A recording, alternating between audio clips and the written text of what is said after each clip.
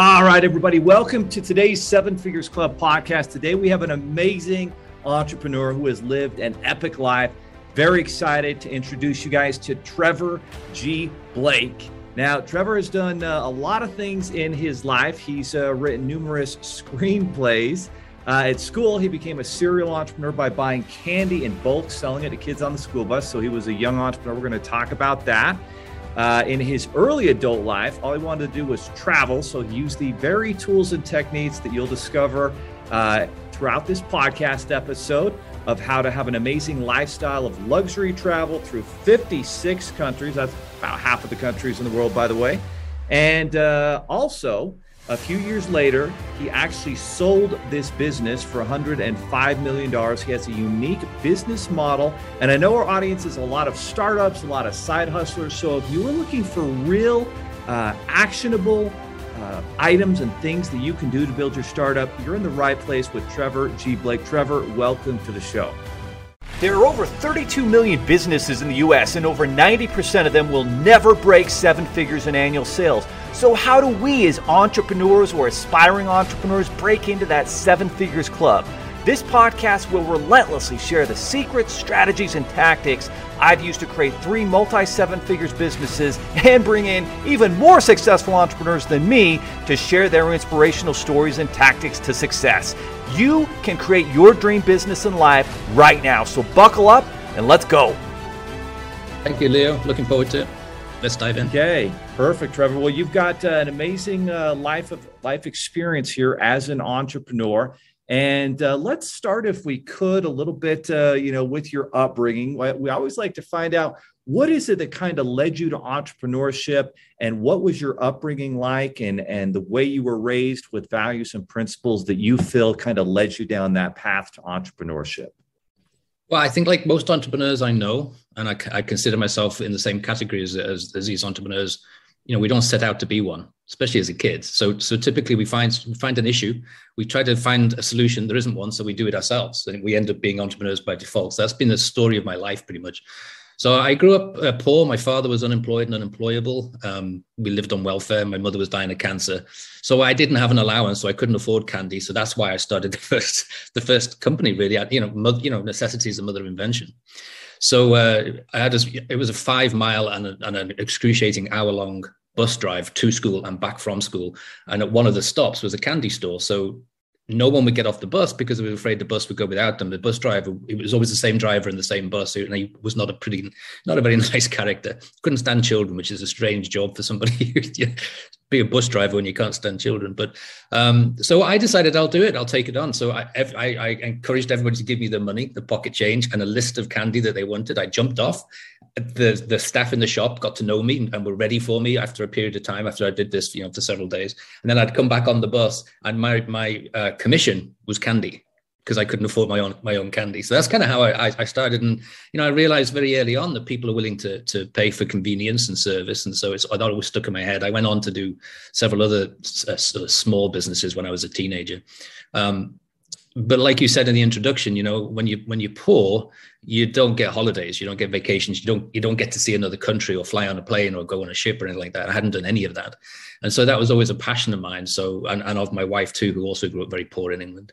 And so for the first part of my life, my adult life, that's all we did. We traveled in a very, I had great jobs, earning $300,000 a year. So that's a nice level of travel around the world.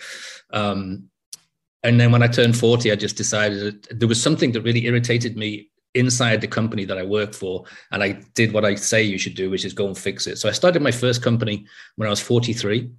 That was the one I started with $200 and sold for 105.5. And only at that point did I think I had the credibility to write my first book, which was basically, how did I discover these 3 attitudes or techniques or processes that I've applied to my life up to that point in time. And that was my first book, called 3 Simple Steps. And it tells the story of my journey, a journey from poverty, or quicksand, as I call it, to a successful entrepreneur. Only then did I think I had the authenticity to speak about it, because I'm not a fan of many self-help gurus whose only success is the fact they wrote a book and it caught on somehow.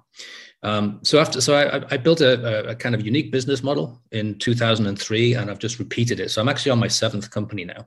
So it's not 7 out of 20. I don't believe that you have to fail to be successful like many people do. It's 7 out of 7. And like you say, the 4 I've sold so far are all for 9 figures.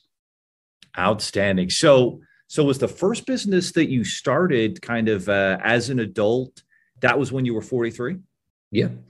Okay. Yeah. Wow. Most people are surprised by it. The average age of a first time, you probably know better than I do. It's pretty high. It's been going down slowly over the years, but it's still around 40 for a first time entrepreneur, first time startup. The average age of a first time self-made billionaire is still 63. So there's plenty of time for everybody. And I think that's so important for people to realize, because a lot of the times they see the Mark Zuckerbergs of the world and some of these other successful entrepreneurs that did get started really young and had some fortunate events and so forth. But you're absolutely right. Our job is to provide, funding and help startups get rolling. And no question, I think the average is we're seeing ranges from 35 to 55 is where most of these entrepreneurs are. And I think there's a reason for that. There's some experience. There's some understanding of people and sales and marketing, and then identifying that problem. So for you are obviously a successful business professional for a number of years. You're making great money. You and your wife are traveling the world. What was it? What was the problem that you identified that there really was no solution for? And then how did you take action to start that solution and that idea? Well, the idea was inside a company. It was a pharmaceutical company, and we had a solution to a rare disease in children, but it sat on the shelf. And the reason it sat on the shelf is because it would have been in the traditional model, it would have been very expensive to get it off the shelf and educate the specialists who could look out for this disease when there's only like 200 patients in the world. So I proposed, maybe in my life in that company, I proposed probably 6 different business plans to try and get this thing off the shelf. And I was pushed back every time. I understood the reasons. I wasn't bitter about it. I mean, the shareholders would have gone crazy because all they could see is dollars going out. They wouldn't have understood the business plan. And so how did I get started? I had a blazing stand-up row with the CEO, and you never win those things. So I was given really no choice. I knew, okay, my time is done here. But we're still friends. And so eventually I persuaded him to sell me the rights to that product. And I needed to think of a different way of building a pharmaceutical business that's never been done before. So instead of hiring employees, I've never hired an employee in all of my companies. I used a hub model of alliances where we have, you have vendors and contractors who are specialist functions. And so that allowed me to just focus on growth and not spend all my time in a meeting room with that corporate nonsense that I've been brought up on, really. So that's really how I got started. I just decided to fix it. I didn't know what I was doing. I was totally unqualified. But I think that's true of most successful entrepreneurs. We just figure it out. No question. So you've identified this problem. There's a potential solution for, did you say children with a rare disease? Yes, it's children who are born without a particular enzyme. And so they're not able to convert complex sugar to simple sugar. So they die basically. And it's hard to go to sleep at night knowing that you can save those babies, even though you don't know where they are, but they're in the world somewhere. And so I figured it out. I mean, basically, I'm a great. So my website, trevorgblake.com, one of our taglines is where science, spirit, and entrepreneurship meet. And so I spend a lot of time meditating, where I get most of my best ideas. I spend a lot of time walking in nature. I get a lot of aha moments. Yeah. So I just did a lot of that. And so, I'd wake up at like 5 a.m. with this thing in my head.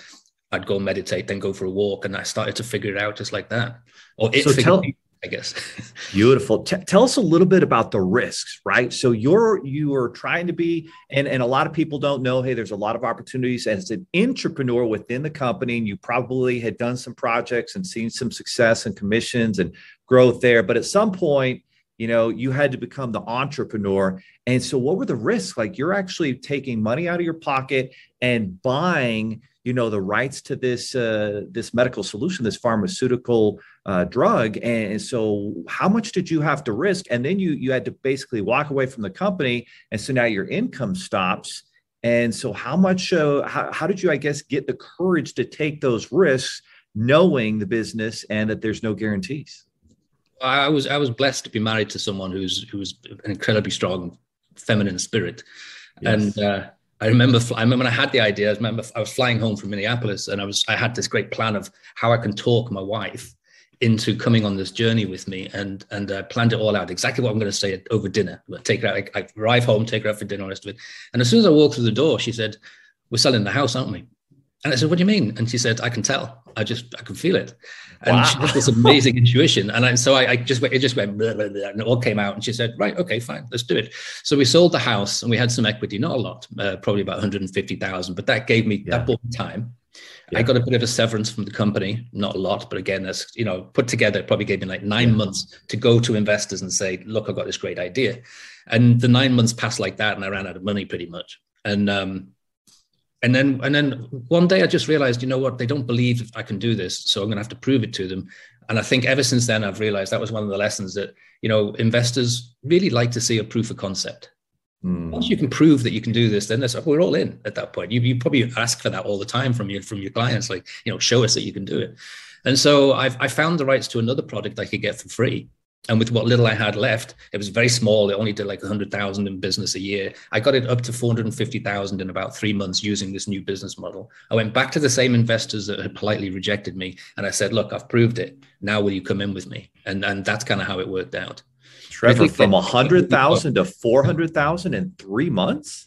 Yeah, because the business model it's something that, the pharmaceutical industry is so antiquated in its business structure. It's very hierarchical, even, today.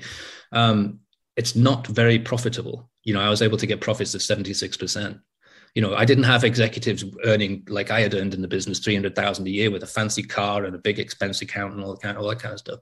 I was basically, it's me and the business. And I didn't take me for a long time.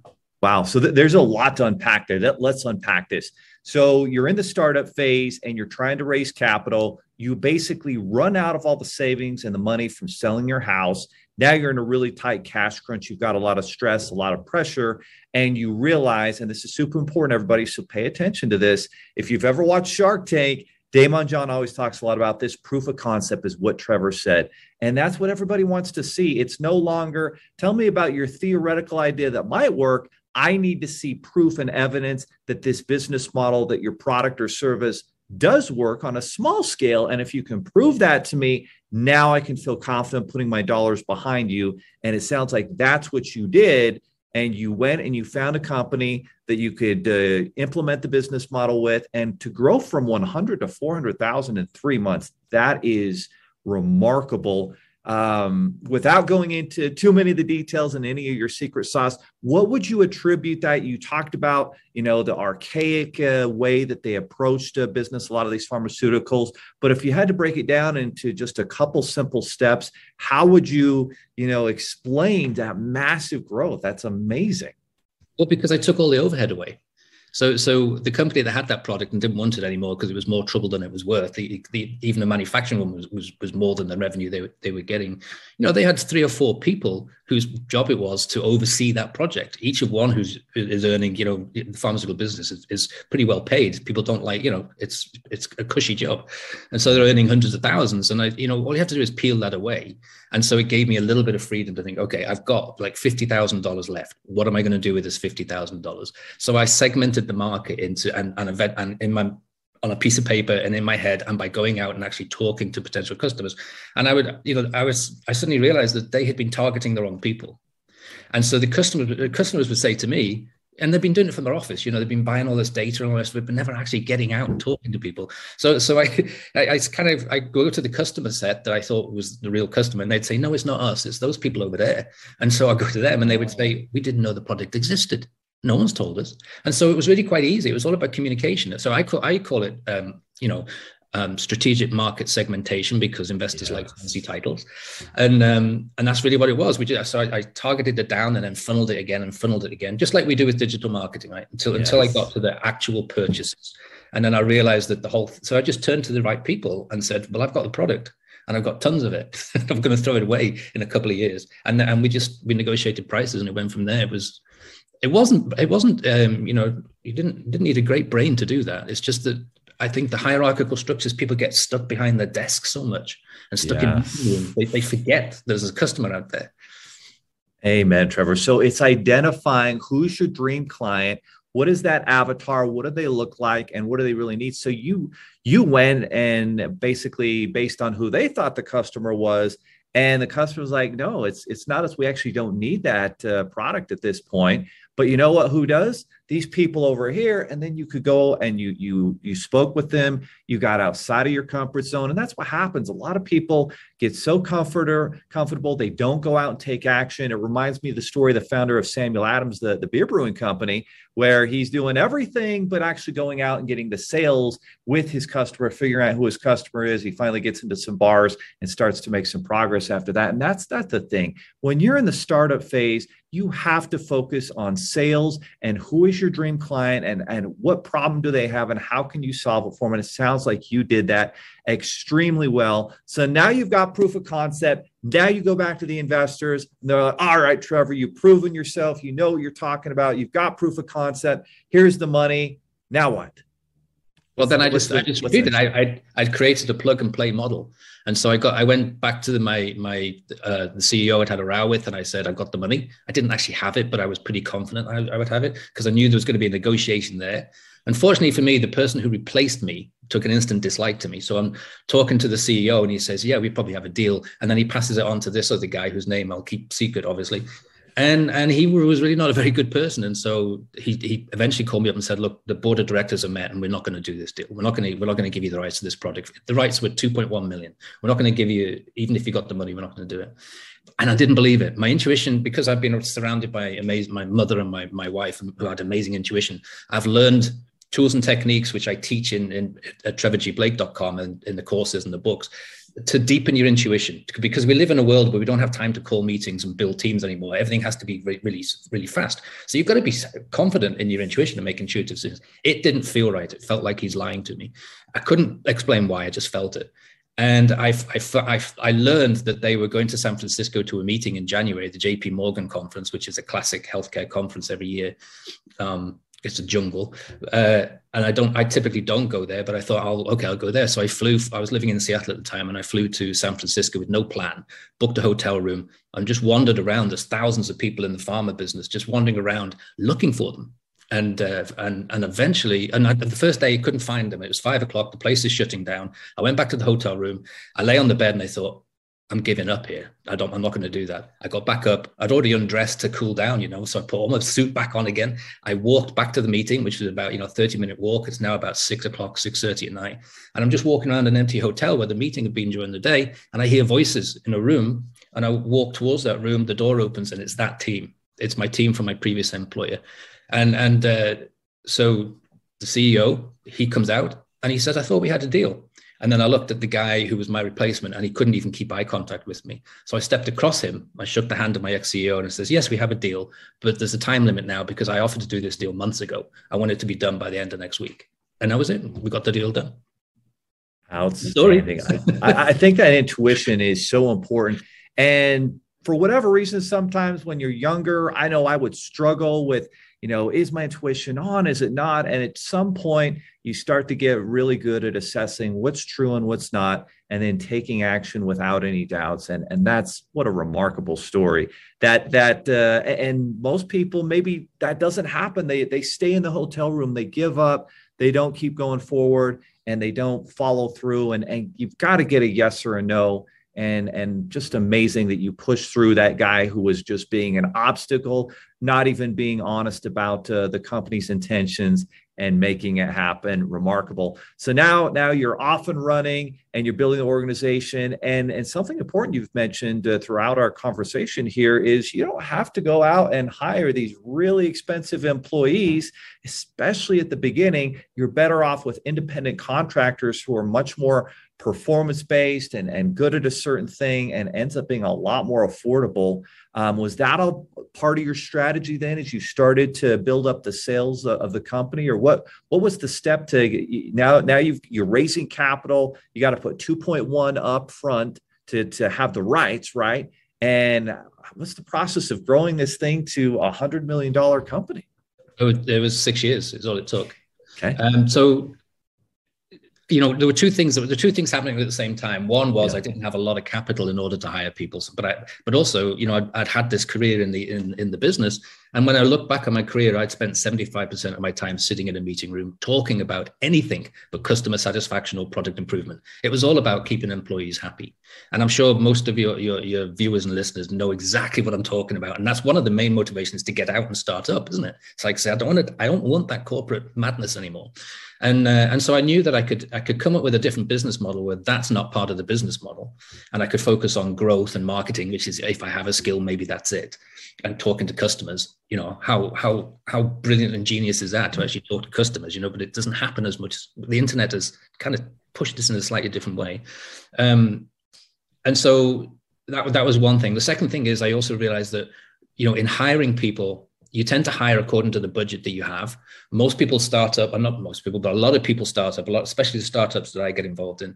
They come from the corporate world, and they're used to saying, okay, I was a sales and marketing guy. I don't know anything about manufacturing. I don't know anything about regulatory. I don't know anything about, software engineering. So I'm going to hire ahead of this and ahead of that and ahead of that, just like you said. And before you know it, you've done several terrible things to yourself. One, that beautiful cash is gone. And secondly, you've created meeting chaos right from the very beginning, because even as a CEO, you're not going to sit there and just let everybody go and do their own thing, which is what you should do. What you're going to do is have an update meeting. Tell me what you're going to do this week. And then a meeting on a Friday. How did it go this week? And all of that nonsense. And you immediately go from focusing outside externally onto customers to this, what I call the internal whirlpool. So in one of my books, Secrets to a Successful Startup, I talk about the importance of starting the right way. The analogy I use is, if you bought a new house, you wouldn't buy a full-time handyman or handywoman to live in the spare bedroom just in case something went wrong. But that's typically how startups start. And it's hard to get out of that. And so if you start in the right way by saying, okay, right today, I don't need a full-time this, I don't need a full-time that. I'm, gray-haired enough, having seen how all the functions work together, to ride out, to be able to sort of direct and overlook those functions that somebody else can provide for me on a volume basis. So today I need a distribution guy 3 hours a week, and I need a manufacturing guy maybe twice a year. And so you purchase in that way, like you've said. It doesn't mean that that's always going to be the way. And that's why I've exited so often, because I like this business model. I'm happy. It's my style. Doesn't suit everybody. So you get to a point where it's no longer really cost effective, and so that's when I exit. So I exited the first one after about 6 years. Second one, I only took 2 years to get to that point where it's too big for me now, and it's not cost effective to do it that way. And really, it deserves to have full-time employees. But I think whether the early period is months or a couple of years or 6 years, I think. I try to encourage entrepreneurs, sit back and just think, do you actually need to hire at this point in time? I'm curious, at the beginning, as you're going through this process and you're looking at, okay, I've got some independent contractors that I hire out for temporary things that need to be done. And then you have some full-time. With some of those full-time people, is it important to get people who could do several different things, instead of just being, this is someone who can only focus on this small aspect of the business that maybe you see in corporate America? Did you purposely go out and look for people who had the capacity to maybe do multiple things? And instead of hiring, multiple people, you hire one person who can do a lot of things pretty well. I'm curious if you had any strategy like that. My imperative was not to get the best price, but get the best partner. So the best vendor. And what I found very early on was, I started off thinking, I need this. And let's say it was manufacturing or something. And I don't really understand manufacturing. I know how it works, but I'm not a chemistry guy. So I'd get this, and he said, we'll do a contract. And he's already got contracts with the big companies. So I'm not going to waste time wordsmithing a contract that he's had an army of lawyers put together. I'm just, all I'm going to do is change the name. Okay. So take Pfizer off and put, my little company, Qual Medical, on or something like that. And so make it really easy for them, because if you make it hard at the beginning, they just don't want your business because it's not worth their time. So then I'm in the door, and then this real expert, so the vendor's an expert in this business, right? They don't need to be supervised, and they don't need me to tell them how to do their job. So they would come to me and they'd say, okay, we'll do it. We can do it this way at this price. And then they would ask me a question like, who's doing this function? I'd say, what function? And they'd say, and it would be like a subset of, say, manufacturing. I didn't know we needed anybody. I didn't know that we needed that. So they kind of helped me build the model, because we'd have this like peer-to-peer conversation instead of supervisor to employee conversation. So peer-to-peer, they want this to work because they don't want to be in a position where they've taken me on and the contract, I can't afford to pay them. So I found the first, like, I don't know, 4 or 5 vendors who have been in all my businesses now. They saw what I was missing and what I was lacking. And they trusted me enough to see what I was trying to build, and they wanted to help build because there was a big impact, with helping people get well. They wanted to be a part of it. They really helped me build out the hub model. I didn't have to sit down and build a full business plan and say, I need 6 of this and 2 of that and 4 of that. I just basically started and then realized how little I knew. And that's a good thing. That's a good trait, I think, isn't it? For most entrepreneurs. Very good. Very good. Recognize how much you don't know. And then let them help you build it. And it's just a lovely way of working because the trust is there, and then you get a success. And the first success, I made sure that I shared some of the profit of that first success with everybody who'd helped me get there. Next business comes around, they couldn't wait to get involved in the next business because that was a nice payday for everybody. They wouldn't get that with their employer. So it's more fun, I think, working that way. So we're talking about strategic partnerships, and in my business, it's 95% of our business is strategic partnerships and making deals work, and everybody has a win-win scenario. When you're looking at a strategic partnership, whether it's someone who's going to help with manufacturing or marketing, sales, whatever that is, what do you look for in identifying, okay, this is a strategic partner who I can work with, and how do you kind of identify and know that that's someone or a group that you want to work with? Well, I think, first of all, they have to reflect my own culture, because it wouldn't be fun working with them otherwise. So the mantra for all of my companies has been the same: make a positive impact in people's lives, have fun doing it, and sharing all the rewards, material or otherwise, that come naturally as a result of setting that energy into flow. It's a lot of words, but it kind of summarizes the way I think building companies is magic. I don't see the difference between real magic and or art or music. With art, you see a blank canvas and you fill it with a business. You have a winning idea and you convert it into its material equivalent, and it's just magic is the conversion of one form of energy into another. So I look for people who think the same way, because that then makes it easier. I don't have to teach that or coach that. But then it comes down again to the same big thing. 80% of the decision is purely intuitive, and I've learned enough at the knee of my mother and my wife to develop tools and techniques that can help me, have a much better intuition than I did have 40 years ago. And all those tools and techniques, a lot of them are available for free on my website, trevorgblake.com, so people can just go in and take a look at it. But even after all that time, I would say my intuition has maybe gone from 5 to 25, whereas the powerful women I've known in my life, they started at 100. Okay, so I would never get to their level. For some reason, they do. Yeah, my wife's very similar. She'll meet somebody, right up front. No, okay, that's someone you should work with, or no, that's someone you don't. No, and inevitably, after time, it proves out to be right. So. You're right.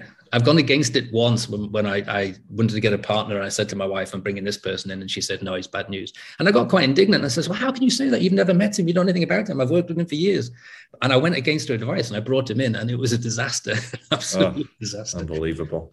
So we're going to dive into in just a minute, guys, TrevorGblake.com and all the amazing tools to learn from a 9-figure exiting entrepreneur who's done it multiple times. But before we do, I just want to ask one final question in terms of building that business. You've had 4 exits, is that right? Yes. So how do you go about identifying that group or that company, whether it's private equity or it's a huge strategic partner who really wants to buy you? What's the process of identifying potential suitors who would be interested in buying your company, in your experience? Well, to answer that, Leo, we have to get into kind of the woo-woo world for me, because I'm, so my education is as a physicist. So I'm absolutely, addicted to quantum physics.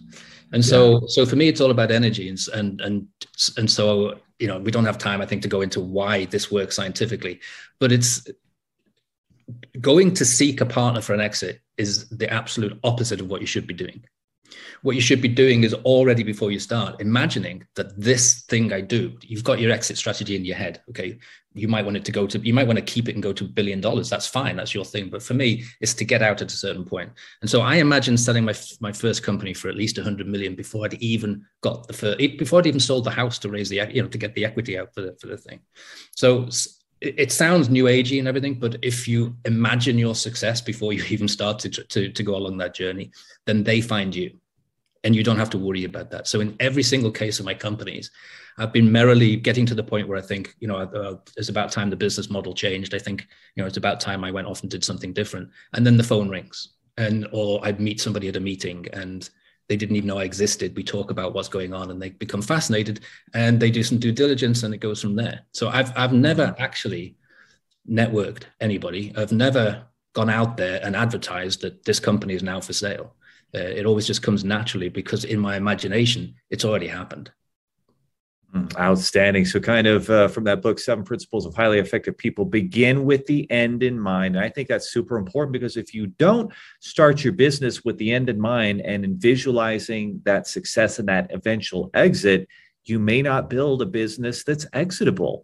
And so that's super important. Instead of worrying about who's going to buy it, it's more important to how can I build this really attractive asset that is a business that solves a really big problem. It's a business, I'm sure, that can run on its own without you having to be there because you've got the right people and the right product and the right systems and processes and so forth. And in your business, there's kind of, I think, another really important aspect of selling businesses and all the research I've done is having a recurring revenue stream, right? That you're not having to go out and always get new customers. They're coming back to you. And probably in some of the pharmaceuticals, I imagine there's a truth to that where customers are coming back, or at least you have strategic partners who are constantly bringing in new customers for you. How important is kind of that recurring revenue model in building a business that can be exited? Well, all of them have to have that. All of them. There it is. All of them. And wow. And the other thing, I mean, I'm preaching to the choir here, I know, but especially in the digital marketing world, but I think it's true for everything. Yeah. You have to make it so easy for the customer to say yes. You got to make it so easy, so they don't have to think about it. That's not easy in pharmaceuticals because of the pricing structures, which are insane in some cases. So what I did was I said, okay, we ship free and we sort out the details later. And so, and that was it. So if we identified, if a patient is identified, the product arrives on the doorstep the next day, and then we figure out the rest. And so our customer, which in some cases is a parent of a child, in other cases is the patient themselves. In those businesses, my other businesses weren't pharmaceutical, but 3 of them were. And so the customer is totally satisfied from the moment that it happens. And then they start to think, well, I don't have insurance, whatever. Inside our packages, you don't have to worry about this. The most you'll ever be charged is $30. We'll sort out the rest. And then I had a vendor who would do all the insurance things, and 25% of patients got the drug for free. And, the pricing structure is such that if you have that smart business model at the beginning, it's very profitable, even with making it that easy. But, in the digital marketing world, we have to do exactly the same thing because people expect to be able to try something for a while to see if it works before they pay for it. That's the world we live in now. I mean, I have 12 of these blue shirts. I might not have liked the color blue and I would have sent them all back. The vendor who sold me the shirts has to take that into consideration and be prepared to make it so easy for me to make a decision. So that to me is critical these days. Always thinking about your end customer and how can you make life easier for them and over deliver value. And certainly that's something that Amazon, a lot of companies, those who have focused on it, have been able to grow and scale. All right, you guys, I was just going through Trevor's website right here while he was talking, and it looks like you've got another website called 3simplesteps.com. And I want to read this to you guys. This is awesome. All right. So it says Trevor G. Blake, author, screenwriter, wizard, serial entrepreneur, a physicist by background who grew up extremely poor and bullied in a medieval village, no less, eventually tapped into the workings of energy, consciousness, and transformation. His first book, 3 Simple Steps, is a New York Times bestseller. I'm buying it right now. Teaching how to take control of your destiny and reshape your mind for increased creativity, serenity, and achievement. As a serial entrepreneur, listen to this. Trevor is now on his 6th after selling the first 3 for over $300 million, all while never hiring a single employee or working more than 5 hours a day. That's a formula I think we'd all like to learn a little bit more of. Tell us a little bit about 3simplesteps.com and why everyone needs to go there right now. Well, you can go to 3simplesteps.com or trevorgblake.com. They dovetail, obviously.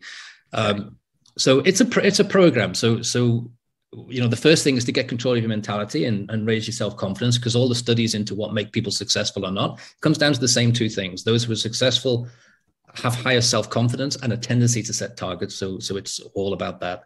And then I think it's very hard to find success in whatever endeavor you're looking at without going through a transformation process yourself.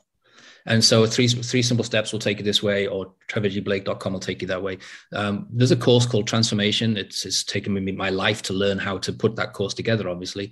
But it takes you through a life-changing experience for 30 days from understanding what we're made of, understanding that we're all made from the same stuff, figuring out what energy is, and then how to change the way we play with energy. And when we do that, we get control of our outcomes. So instead of me being here a guest on this show and saying, oh yeah, I've had 7 successful companies, but I failed in 13 before that, I'm able to say I'm 7 for 7 because I've followed this way of playing with energy. And that's what that is all about. That's what 3 Simple Steps is all about. So it's a little bit biographical, but it's also scientific. And the reason I wrote it was because I get turned off by all the new age, positive thinking and believe it, you'll see it when you believe it and all that nonsense. Scientifically, that can't be true, because positive thinking is an illusion, because our thoughts happen in 500 milliseconds. But what you have control of is recognizing the thoughts you just had and then reacting to them differently. And as entrepreneurs, we have to do that because we second guess, and we don't have a load of people around us to tell us we're brilliant people. We're putting out fires a lot of the time. And so it's quite easy for your self-confidence to be knocked back down. So if you have tools and techniques that can get you back up, it just catapults your opportunity to see success. Yes, it does. No question. It's a lot about who you become throughout the process to actually become a successful entrepreneur. And I'm hearing kind of ringing true values and principles. And you could take away Trevor's money, you could take away his businesses, but because of the values and principles that he holds and everything he's learned and how he executes his life and how he treats people and how he focuses on a customer, and he'd have it all back within just a few years because of these values and principles. So guys, make sure you go to trevorgblake.com, or you can go to 3simplesteps.com. That's a great website, 3simplesteps.com. Great web domain there. And how awesome is that? Just that you're able to build these $100 million businesses without having to go hire tons of employees and work, 100 hours every week. Like, you actually can do it with the right business model and the right framework. And it sounds like there's a lot of that they're going to learn in your book, in your challenge, and then you've got different programs as well. Tell us a little bit about there's a lot of entrepreneurs and startups and side hustlers listening to you right now. What's the best way that what are all the different ways they can work with you? I mean, they can read the book, they can go through these programs. How much more, is available for them? Well, if you go to trevorgblake.com, I've got so much free stuff on there. So one of the things you'll get straight away is a free download. It's a short course, no strings attached. I put it together for COVID because there's a tsunami of people moving to work from home, but there was no training on how to work from home. And so it's called The Practical Magic of the 5-Hour Workday. And it's not that you can only work 5 hours, it's that you should only work 5 hours, because the brain gets tired after 2 hours. Yes, it does. And you get diminishing returns. But also it's a surprise to a lot of people, is that we're at our most creative when our brain is actually tired. And so if you do 2 hours of your analytical stuff and your productive stuff, and then you go for a walk in the woods for an hour, that's where the aha moments come in. And that's where you slap yourself on the forehead and say, why didn't I think of this 2 hours ago? So it's about building a structure and a schedule where you build in, you treat the relaxation times and those down times with the same dedication as you would do a business meeting.